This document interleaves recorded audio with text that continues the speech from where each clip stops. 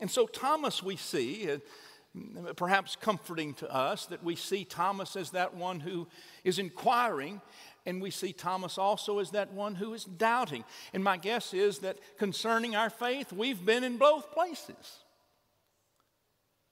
So this morning, I want us to turn to another hero in the Bible, in the 14th chapter of Matthew's Gospel, and we're going to look at Peter, and a time when Peter, the rock on which the church would be built, how Peter was also a doubter.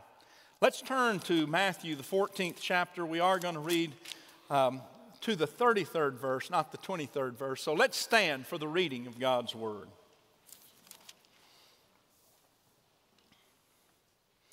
Beginning with the 22nd verse, this is right after the feeding of the 5,000.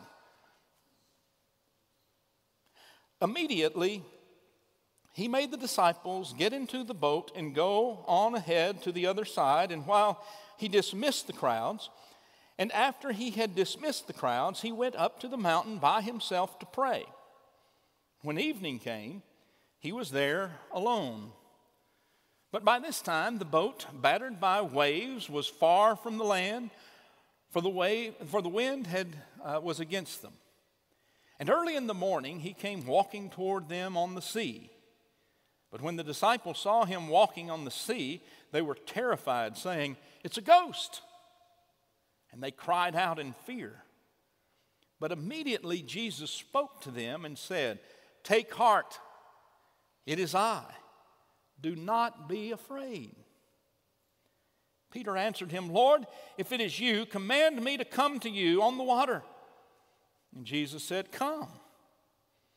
So Peter got out of the boat and he started walking on the water, and he came toward Jesus. But when he noticed the strong wind, he became frightened, and beginning to sink, he cried out, "Lord, save me." And Jesus immediately reached out his hand and caught him, saying to him, "Oh, you of little faith, why did you doubt?" When they got into the boat, the wind ceased, and those in the boat worshiped him, saying, "Truly, you are the Son of God." This is the word of God for the people of God. Thanks be to God. You may be seated.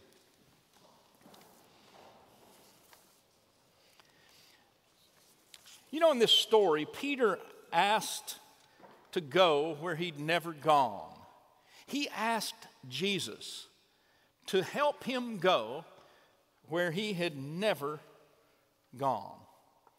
And as the story goes, a familiar one to us, Jesus comes to Peter and the other disciples, and he's walking on the water. You know, that phrase, walking on the water, that has stuck with us, hasn't it? That's the way we often identify Jesus, as the one who can walk on water, because we all know none of us can. And Peter is with the other disciples in the boat, and the winds are beating on the boat, and the winds are howling, and the waves are coming over the sides of the boat, and they're afraid that they're going to be lost to the sea. And Jesus comes walking on the water, and he identifies himself to them, and it's Peter who speaks up and says, "Lord, let me come to you." And he jumps out of the boat. And I don't know if he was walking on the water at first. We don't really have that, but we know that there was a time when he took his eyes off Jesus and he began to sink. And again, he cries out, because now he's not in the safety of the boat. He's in the water. And Jesus reaches out his hand and saves him and says, "Oh, ye of little faith, why did you doubt?" Now, I have a question for us this morning. Have you ever been in the boat? I've been in the boat. And I'm talking about the boat where life is out of control, where the winds of life and the waves of a certain circumstance are so rocking and tossing our lives that we really don't know if we're going to survive. Have you been there? You know, I think I can address nearly any crowd and know that everyone, when asked this question, can say, "Yes, I've been there." You know, the thing about this sermon series we're doing right now, Unmentionables, Scott, thanks a lot. Scott knew that it would cause us to start thinking about those matters that made an impact on us and that called our faith into question or action. And such is the situation today, because each and every one of us can relate to Peter. Each and every one of us know what it means to be in the middle of a storm in life and in a boat that you don't know is going to survive. For me, it was cancer. And it was that terminal prognosis. Well, that's the most poignant one I can think of today. I can think of many times I've been in the boat, but I can remember from that circumstance the questions that came into my life. I mean, here I was pretty fresh out of seminary, and all of a sudden getting this prognosis and really going to God in prayer and wondering what prayer does. And asking questions like, does God really hear your prayers when you really need a healing? Who am I to be asking for a healing? I mean, with so many people in the world who are sick and dying, who am I? I was asking questions I'd never thought of before. And here I was, fresh out of seminary. I took a class in prayer. But all of a sudden, when you're in the boat and these things start whirling around and the waves start tossing your life, you start questioning and maybe even doubting. When have you been in the boat? I've been in the water too, figuratively speaking. Now, I'm not going to claim I've ever walked on the water, but I know what it means to be called out of that boat by the Lord into a place of faith, and there you are in the midst of dealing with your circumstances by faith, and you take your eye off Jesus. And all of a sudden, the circumstances that were tossing the boat, and now you're in the water, and you've taken your eye off Jesus, and you find yourself really in a mess. Because all of a sudden, it's up to you whether you can save yourself, and you know you can't. So storms of life have beaten me down. How about you? I know what it's like to start to sink and fearing drowning and fearing the circumstance that's going to overcome you. I know the experience of a relationship with God being diminished because I've taken my eyes off of the importance of the relationship. And I know what it's like when doubt starts setting in. Now, maybe you didn't want a preacher to be so confessional today. But I want to tell you, there's no one up here who's a pastor who is any different than any of you out there when it comes to the storms of life. And when it comes to those situations that we question relating to our faith and also our doubt. We just sometimes don't want to let you know that. But we too have those questions. You know, I was thinking this past week and getting ready for this sermon, and knowing that I've been preaching in Crosswalk the last several weeks. I'll have to leave here and go over to Crosswalk, so I won't see you at the very end. But I remembered when Crosswalk began, been years ago. I remember the day that Crosswalk started. It was Sunday, of course, September the 16th, 2001.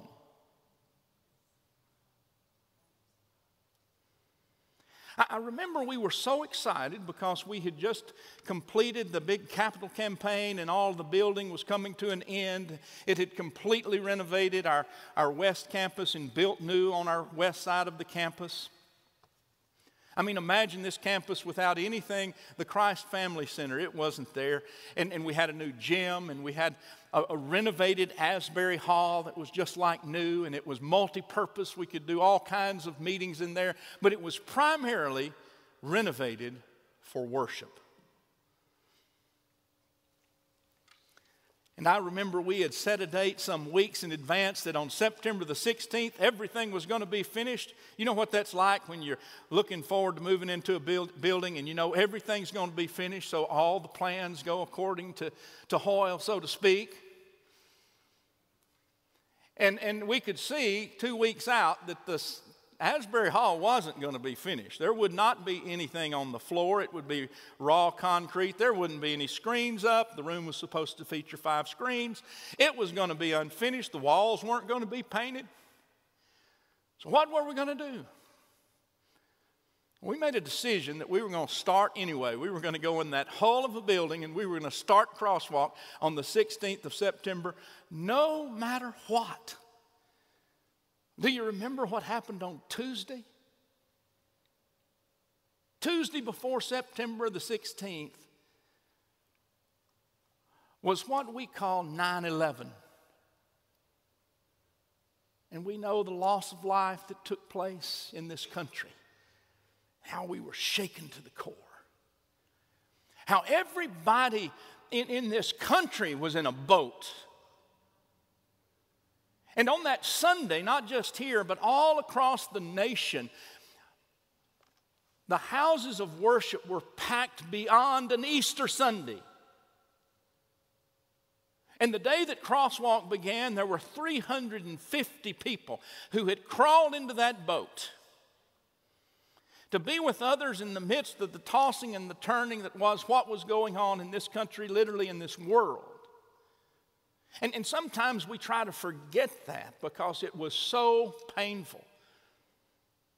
But when I think of a collective experience of us all realizing we're in the boat together, I always go back to what was the reality of 9/11.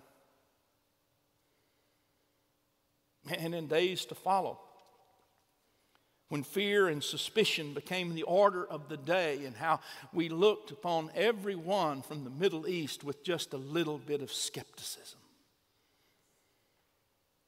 And when the economy went south and people started losing their jobs, and when giving to nonprofits and churches started diminishing because people were afraid and budgets were tightened. And when war broke out and people started going to war and losing loved ones in battles. And when the post-9/11 storms started resulting in personal tensions that made an impact on relationships and families. And people who care for people, all of a sudden we were overwhelmed with the burdens of others and trying to work through our own burdens as well. And I remember for weeks there were people in church like never before in a September or an October. And I'll have to admit, preachers were a little excited because we thought, you know, this is a terrible thing that's happened, but it's wonderful that we're stepping out of the boat. And we have our eyes properly focused on Jesus. And here we are together, and the essence of our faith is feeding our souls with peace. And then a few months later, those crowds started going back to normal.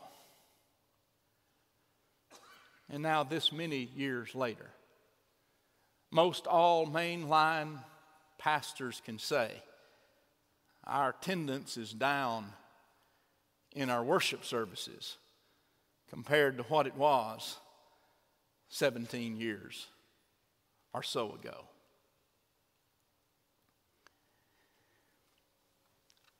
I do remember something else that came out of that situation. We started seeing an opportunity to do more advertising, to letting more people in the Dallas area know we were open for business and we were here for them. And we got a letter that I dug up this week from a man who professed to be a die-hard agnostic. Now, who writes a letter to a preacher identifying himself as a die-hard agnostic? And I want to read it to you. He said, I want to congratulate you on your new ad campaign. I heard a commercial on KDMX this morning and was intrigued by the positive message. I thought initially that it was going to be a Mormon thing. I love that. And I was surprised to find out it was a Methodist church. Good job on your messages and on your inclusiveness and your values. While I'm a die-hard agnostic, I hope you are truly able to help those who need it the most and appreciate what you're trying to do for all of them. I thought to myself, what am I going to do with a letter like this? What's the story behind the die-hard agnostic and his comments? You know, an agnostic is defined as someone denying God's existence is provable. A person who believes that it's impossible to know whether or not God exists. I really did have some things to say to him. What do you think I did? I wrote him a letter. Didn't know any other way to contact him.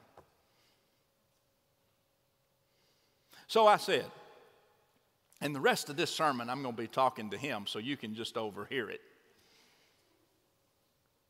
Thank you for your encouragement about our ad campaign. Thanks for taking the time not only to write, but to share your name and your address with me so we could eventually talk like this. But in case you're here today in the worship service, I wanted to share a few things from my heart first. I simply want to say up front, thanks for the encouragement of your statement. I hope you are truly able to help those who need it the most and appreciate what you're doing for all of them. You're right on. What we are trying to do is reach out to those who need it the most.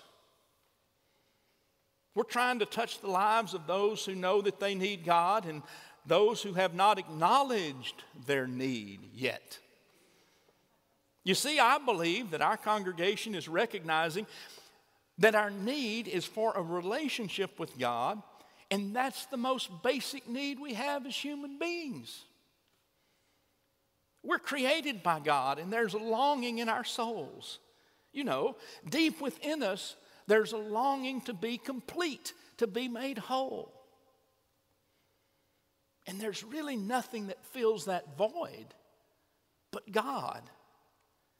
And as we know, in the Christian church, in Jesus.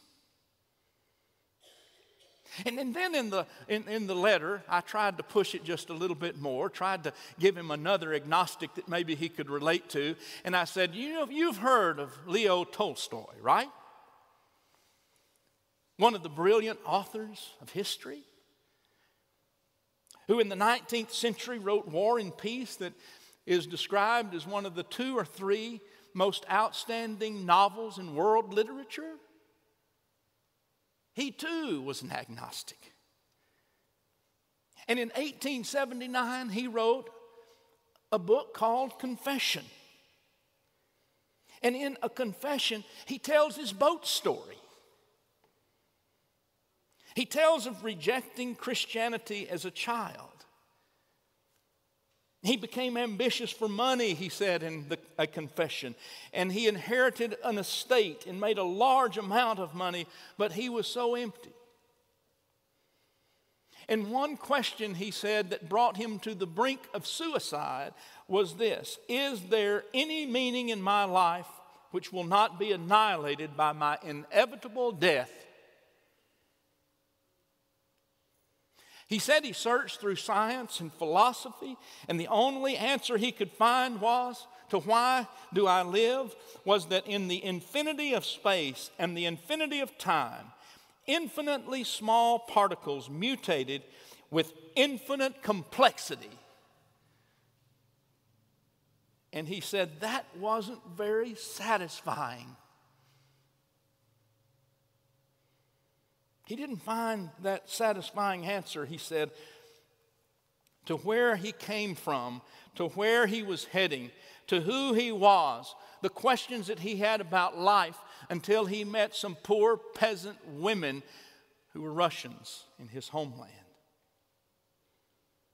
And he said it was the Russian people, the peasants, who taught me of faith in Jesus. And he realized that only in the mysterious relationship with Jesus that he could find the answer. He said our souls long for God and relationship with God.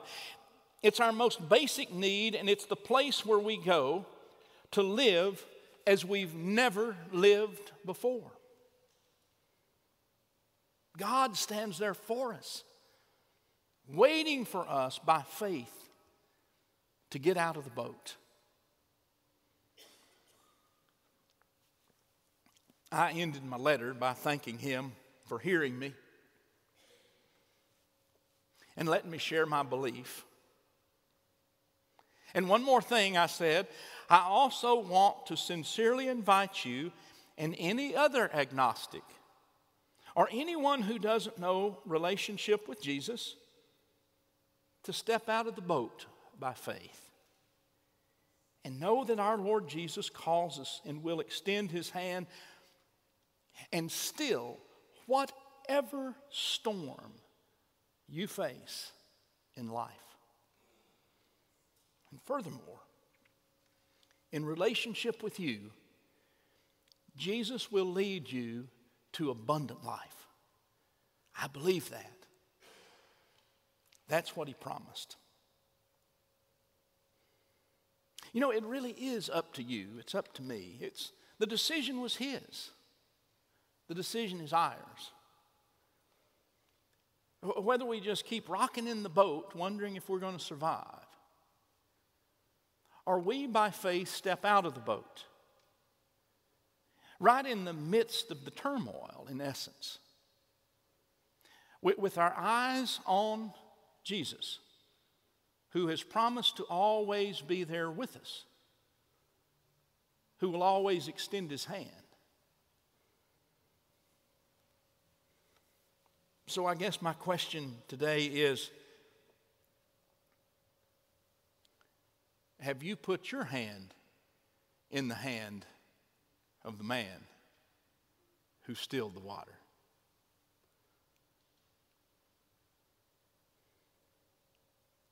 Put your hand in the hand of the man who stilled the water. Put your hand in the hand of the man who calmed the sea. Take a look at yourself, and you can look at others differently by putting your hand in the hand of the man from Galilee. I don't know where you are this morning. In the boat or in the water? I don't know if in the boat everything's kind of calm and steady, or your boat's tossing and turning. I don't know if you're in the water and you feel like you're sinking. If so, look up. Because the one who has promised to be with us is always there. I believe it. Do you? Well, I wasn't just asking that for a lesson in silence. Do you? Really? Okay, I'm satisfied.